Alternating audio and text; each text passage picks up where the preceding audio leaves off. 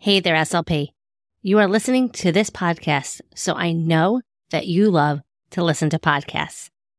And if that is the case, then I know that you are going to love my secret private podcast, Secondary Secrets for SLPs. It's 6 short episodes that will have you walking away feeling refreshed and inspired and ready to take on those challenging secondary speech students. So if you work with grades 4 through 12 and are in a planning rut or wanting some fresh new ideas to keep your students motivated, make sure you head to speechtimefun.com/secondary secrets. You are not going to find this podcast in your iTunes podcast search browser. You can only get access by going to that link. So head to it now. It is 6 short episodes that you can listen to it in under an hour, like totally Netflix binge worthy. I made this just for you, and I know you are going to love it. SLPs have been telling me already that it has changed their way for working with their older speech students. So head on over again to speechtimefun.com/secondary secrets or use the link in the show notes. And I can't wait to hear what you think. Now let's head on to this week's episode of SLP Coffee Talk.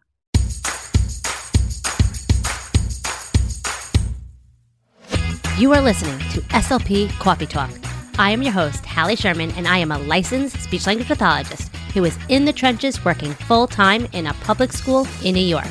I am the author of the blog and Teachers Pay Teachers store, Speech Time Fun, where I love helping other SLPs conquer the overwhelm and get back hours spent on prepping activities.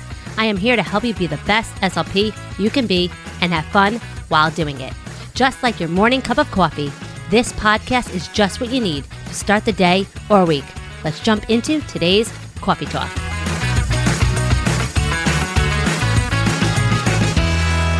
Hey, and welcome to another episode of SLP Coffee Talk.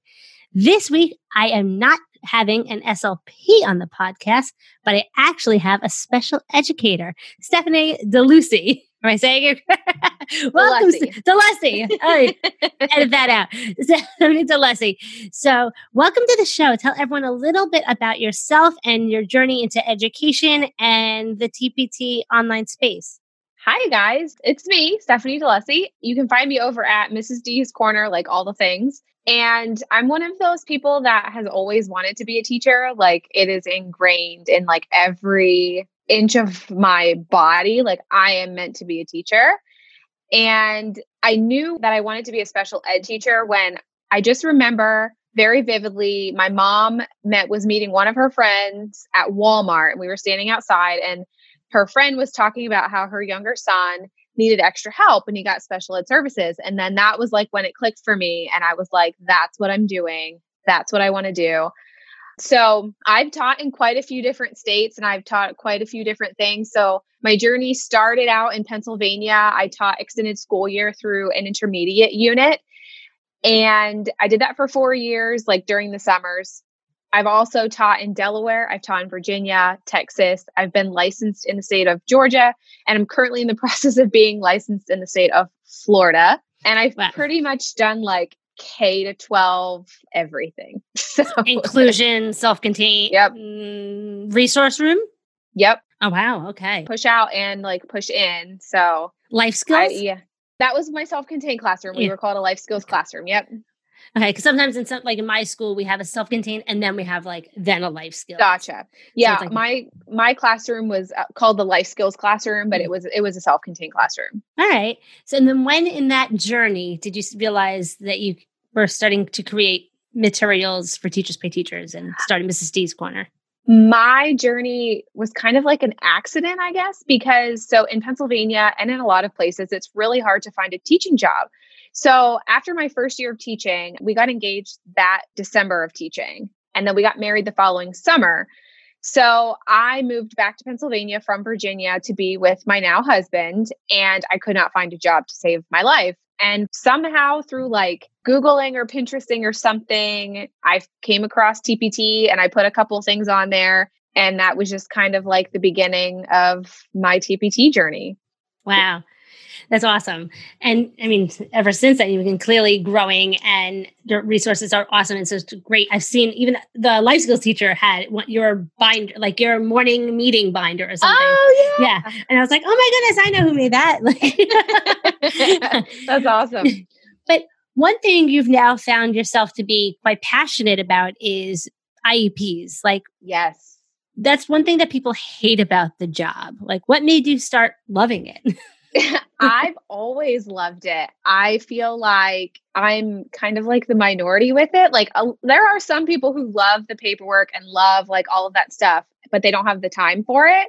I was one who like, I lived for the paperwork. I lived for writing IEPs and collecting all of the data, like huge data nerd. Like I've always really enjoyed it.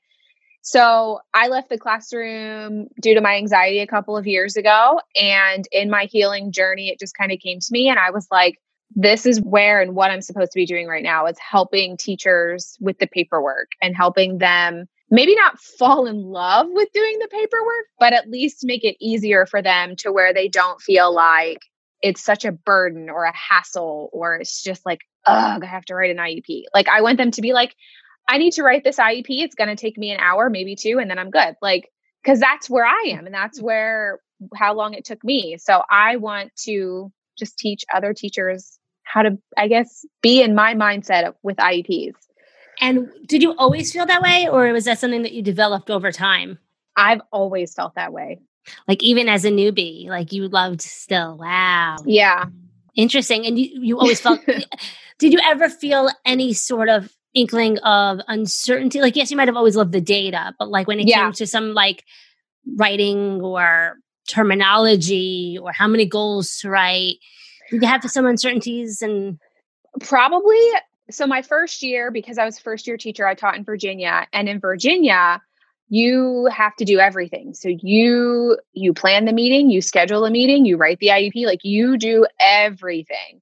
So I feel like that was a great starting point for me. And I had a really good mentor. So I don't really remember like what her specific title was, but she was stationed at our school and she was like, I guess she was like the educational diagnostician, but she was my teacher mentor the first year. So she really taught me like the ropes of everything.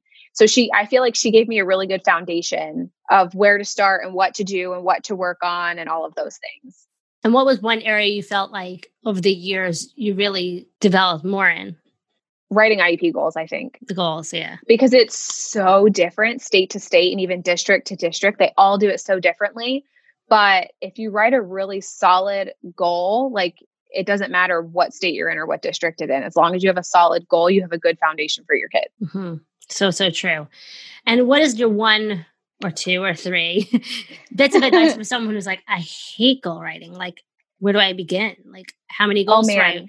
I don't want to get like philosophical. So there's so many different parts to writing an IEP. And I feel like one place where a lot of teachers struggle, where I feel like I've been too, is so say you have a kid who is in first grade and they're supposed to be working on single digit addition, but they can't even identify a number.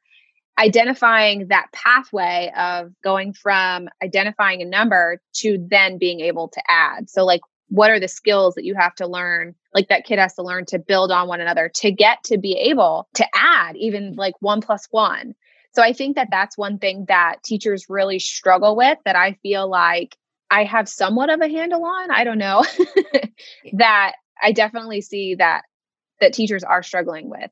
My suggestion, at least for a starting place, is to look at your states, or if you're Common Core, like Virginia had the SOLs and Texas has the TEKS, and I think Florida has their own. But so look at your state standards and look at where the child is supposed to be at grade level. So like what they're supposed to be working on, and then kind of go back. Like, so if they're in first grade, look at the kindergarten standards, look at the pre-K standards, and determine what kind of line aligns like year to year to build on those skills. And some states like Texas, they have vertical alignment for their alternative state tests. So you can even Google that. Like if you Google like TEKS vertical alignment, it literally gives you the skills like building on top of each other, which is really helpful too.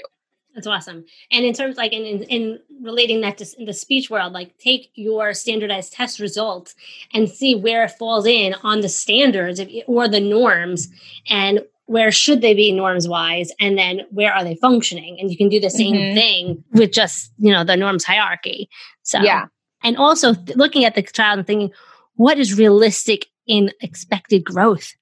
Yeah. Right? Like, how do you determine that? Like, could they do 2 steps? Can they do 1 step? What kind of For advice? me, so I like to write functional IEP goals. So, and this is something I'm learning more about as I've become a master IEP coach and kind of engrossed myself in the other side of the table. So sitting with, and learning from parents who are attending IEP meetings, but doing more functional goals. So not everything has to be about identifying what a fraction looks like. Like, can they look at something and identify a fraction in real life? Like, when are they really going to use fractions in real life? Or when are they really going to have to know 1 + 1 in real life? And using those situations and not just like, here's a flashcard, 1 + 1 = 2. How can you relate that to like long term in their real life? So true.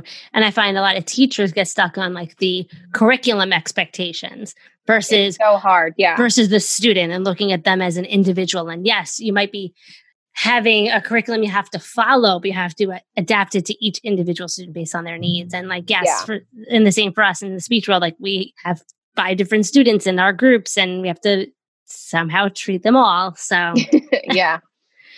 What advice do you have for someone who is also struggling with scheduling and prioritizing and juggling it all with planning the meetings and all that fun stuff? At the beginning of every school year, you get your caseload, right? So at the beginning of every school year, what I do is I sit down and I look at every single student's IEP who's on my caseload. So I've had caseloads of like 2 kids. I've had caseloads of 40, 50 kids. So I sit down, regardless of how large my caseload is, and I write down when every single child's IEP due date is on a calendar. So that way, when I'm flipping through a calendar, I can be like, oh, Stephanie's IEP is coming due next week. I should already have known 2 weeks ago, like in my mind, I have to have Stephanie's IEP written by today to send home to mom and dad. Like, so writing it down in a calendar, I'm very visual, really, really helps with knowing like what's due, when is it due, when do I need to do what by. And if you have to write in your calendar, okay, Stephanie's due date for her IEP is the 15th of December, but we have to send everything home a week early, right? A week early would be what, the 8th? So right on December 8th, send home Stephanie's draft IEP. Do what you need to do to remember all of the things because we have so many other things on our plate. Just writing it out and getting it out of your brain so you can focus on other things will be very, very beneficial. And I always find mapping things out in the beginning when you have a little bit more of that free timing up. Yes. You might not be in the heat of like lesson planning at that point. I know 2 years ago, I was out on maternity leave for the first 12 weeks of school and I missed out on that like time frame to like organize my life. And I felt so discombobulated like the entire school year. I was like, what day is it? What's due? Like this, like the school psychologist kept like yelling me like, hi, like, where's that report? I'm like, I forgot. Oh my God, I'll get to it. So I believe it. Like having that time. And I'm also the type of person, like, not only do I need to schedule in when things are due, I need to schedule in when I'm doing them. Like I'm testing this kid on this day. I'm writing the report during this prep period. Like I map it out and to hold myself accountable. Yeah, same. Right.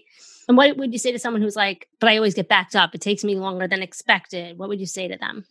Then you plan that into your schedule. So if you know that you're not going to be on time, then give yourself like an extra 3 days or however long it's going to take you extra. Now, some kids' IEPs are going to take you longer than others, right? So some are longer than other students or some, need more attention than others. So you know that as a teacher, so you can plan that into your time, like right into your day, however your day works out at school. Or at home, because I've written plenty of IEPs at home too. Yes. Have you ever had any parent or team disagreements? Yes. Anything you would like to share and something you've learned from those situations? Oh, without disclosing too much. Yeah. So the year before I left the classroom due to anxiety, I've realized through therapy that this was probably the year that kind of started everything for me. I had a student who was put in my class from another school. He came from overseas And he was American, but his family was in the military, I think. And they came home and he got put in my class. But he was almost on grade level and he was put in a life skills classroom. And he was, per admin, only allowed out of my class 30 minutes a day. And it was completely not the child's LRE at all. And I fought that school district and that admin. And I told the parents, I was like, I kept them very informed with how their child was doing. And the child was in my class through the entire rest of the school year. But at the end of the school year, we had an IEP meeting for the next school year. And the child got placed in his proper placement because I fought for that student to be where he rightfully deserved to be. Typically, it's like the opposite way around. Like you're fighting them to get them into the more restrictive or, getting parents on board and admin and usually never the opposite way. No, I cried in that IEP meeting because I was just like, so I guess the school where he was slated to go didn't have the LRE. So that's why they sent him to my school where I was. So we had to have like both schools. So like my school and that school come together and have an IEP meeting. And I just remember sitting in the IEP meeting and I was like, he is not a life skills student. He does not belong in life skills. He is almost on grade level. Like all of my other kids were like 3 or 4 grade levels behind. And he was almost on grade level. I remember crying in that meeting and it was a hot mess. But advocate for your students. Like just do it. Your students deserve it. And that's when you come to writing an IEP, like write it as if you're advocating for their every need because you never know they might be moving. And I mean, that document could justify where they're placed. Like there's so many times I'm like, oh, they're going to be here next year. We'll worry about it next year. And then we find it over the summer they moved. I'm like, oops, really important. Are there any mistakes that you find that most teachers make when it comes to IEP writing? Oh, that's a good question. I mean, I feel like we all go through having mistakes, right? Mm-hmm. Like none that really come to mind or like stick out that I've seen. Like, not really. All right. Hey, I wanted to see if there's anything like other things that like people didn't realize they were doing that like they could do better. Like I find the better I write a present level performance, the better it is for me to determine the goal. Like the more time I focus on, okay, what are they doing? What are they not doing? And then it's like, okay, now the goal is just written practically for itself. I mean, we've all inherited a really bad IEP. Like we've all been there. Yeah. But I don't place fault on the teacher's end because when I went to school, we were never taught how to write an IEP. Wow. In all of the school districts I've worked in, so 7 schools now, I've worked in charter and public, 5, 6 different states, never been taught how to write an IEP. It was always have at it, write your IEP. You went to school for it. So I don't fault teachers for not necessarily knowing the correct way or the best way to write an IEP. So that's also something that I have become very recently passionate about is helping teachers at least get a good baseline, especially for like the present levels and the IEP goals and making sure you have a parent input statement and things like that, we just aren't taught that. And it's not a fault of our own. Like you don't know. There's only so many things they can teach us. Right. And even in graduate school, I learned it from my placement, not from the classroom, not from my grad program. The grad program was like basic overview of stuff, but it was more on site when I learned it. Yeah, I do remember having to like look at an IEP in student teaching, but not to the extent that like as an actual teacher, you have to like write an IEP, Totally. Like looking at an IEP and writing an IEP are two completely different things. And that's one thing, like I take grad students all the time. That's one thing I always try as best as I can to get them the experience. But at the same point, like I feel like I hover. And I like by the end of the semester, I'm like, okay, you guys have to like think of it on your own because I'm not going to be there next semester. But one thing I wanted you to explain about it, like I know one thing you are passionate about is like an IEP at a glance, like sheet and some sort of like summary. Yeah. Why is that important? And why do you think teachers and whoever's the case manager should have one? So general ed teachers, don't shoot me because I know that you guys have a lot on your plate. And it's not, I mean, even other it's SLPs, it's speech pathologists listening to this, so it's all good. It's everyone. I mean, even other special ed teachers, like we just don't have the time to actually sit and read every single IEP for every single child. Like unless you're the caseload manager, if you see a child for 45 minutes, but you have 8 different kids in inclusion and you have to read all of their IEPs, you're not going to do it. I've never known a teacher. Or you did it in the beginning of the year and you forget it. And it changes. Like there's so many other things, and not saying that that's right or wrong, but that's what happens. That is the truth of teaching. Like there's so much stuff that we have to worry about. So by having the IEP at a glance, it gives the teacher or the SLP or the service provider or whoever that like, here is what the disability is, a secondary disability, all of that. Here's their medical information that you need to know if there is any. Here are the accommodations that you need to know. Here are the goals that we're working on. And, any other pertinent information that person needs to know in like a quick shot. And they can digest it in like 5-10 minutes instead of 45 minutes reading an IEP. So true. And like it might take you a few extra minutes to create that for the students you're managing, but it'll end up helping that student and your colleagues out and yourself. I think some, even like the IEP systems, they do it for you now, some of them. And I know we use like IEP Direct and it's there. I mean, like I tend to create my own like binder with all my cases, and I have like my own sheet that I keep in there. Same. But it's the same thing. It's just a matter of it's just prettier and pops more for me. What other like time-saving tips for writing IEPs would you provide? Oh man. Top 3. Top 3. So one big thing is making sure that you get parent concerns addressed. And I like to send home just like a 1-sheet kind of survey type of thing that you send home to parents and ask them like, what are your concerns? Maybe not even necessarily like educational, like what are you thinking long-term, like functional goals, employment goals, like what are you thinking of long-term? What's going on at home? Something that we could work on in school maybe. So definitely getting the parent input is really important because they're part of the IEP team. Like without their child, they wouldn't have a job. Very true. So doing that, when you come to the IEP meeting, make sure that you have everything with you, like all of the data. And so like you said, you have a binder. Mm-hmm. I have a binder for each of my kids and it has everything in it, like work samples, all of their progress notes, all of those things. And it's great because I can just pull their binder off the shelf at any point and go to a meeting and be like, here's everything that I have. What questions do you have? Here's what we've done. Those are definitely like my top 2 tips for anything IEP related, IEP meeting. Definitely getting parent input and being as prepared as possible, having all that information. And what are some 2 things that you recommend to not say at an IEP meeting? Oh, that's really good. 2 things. So definitely don't come to the IEP meeting with a predetermination of where the student's going to be, because 1, that's not how it works. You're an IEP team. So together you determine where the child's going to be placed.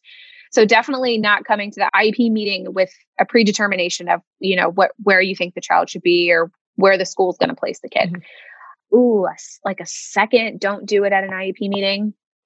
I don't know. So I'm going to ask you a question now. So because it's school to school has varied. So like in some schools, they were like, you can have water and snacks, like light snacks, like maybe a candies, like little pieces of hard candy on the table. And then other schools are like, no food. Like, what do you think about like that type of thing at an IEP meeting?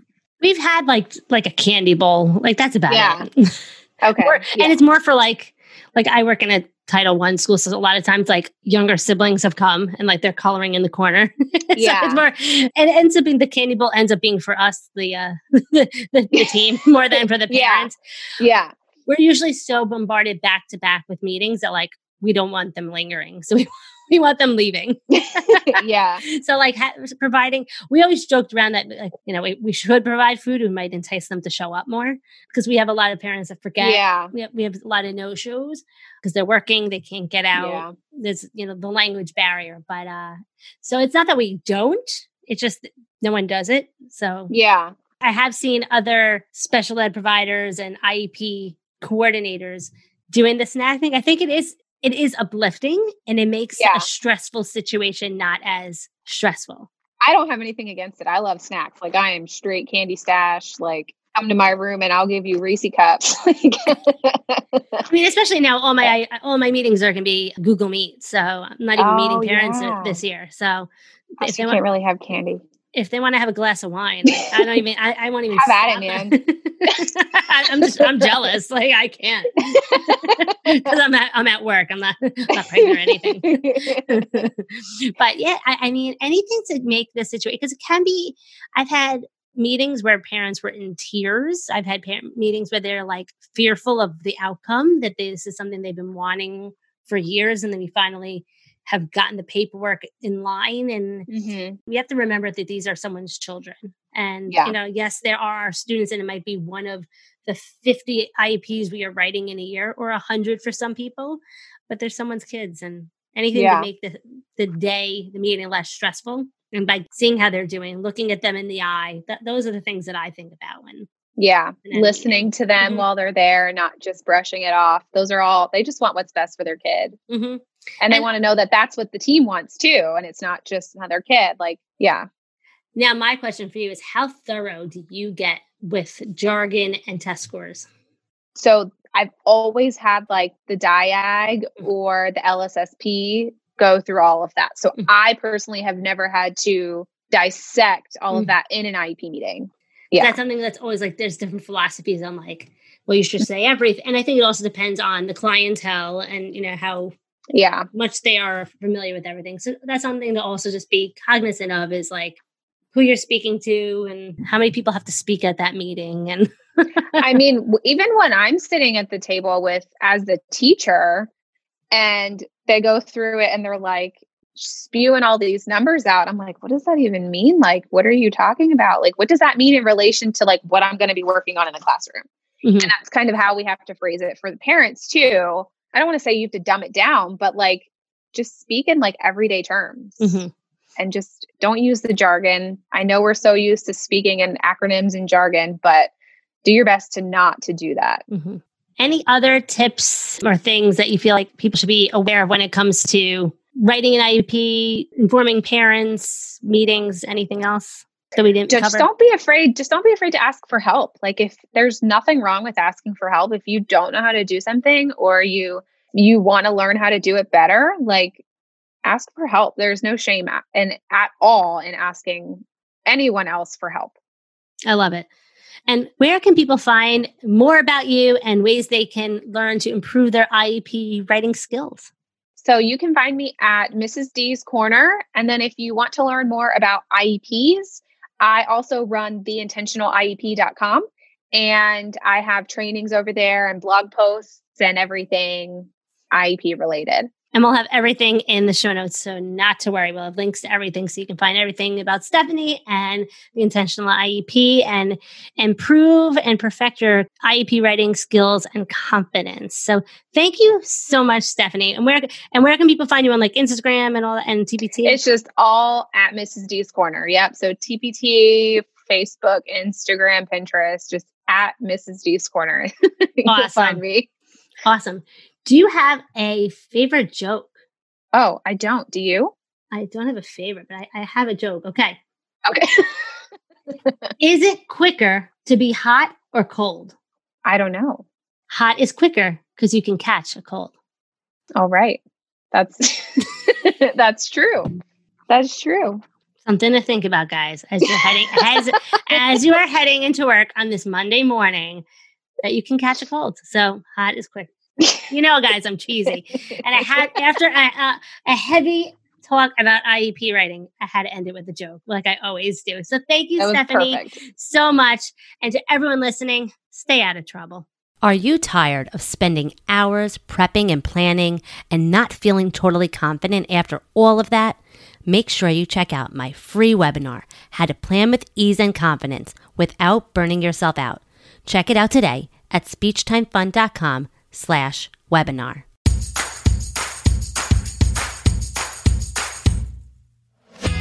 Thanks for tuning in for another episode of SLP Coffee Talk.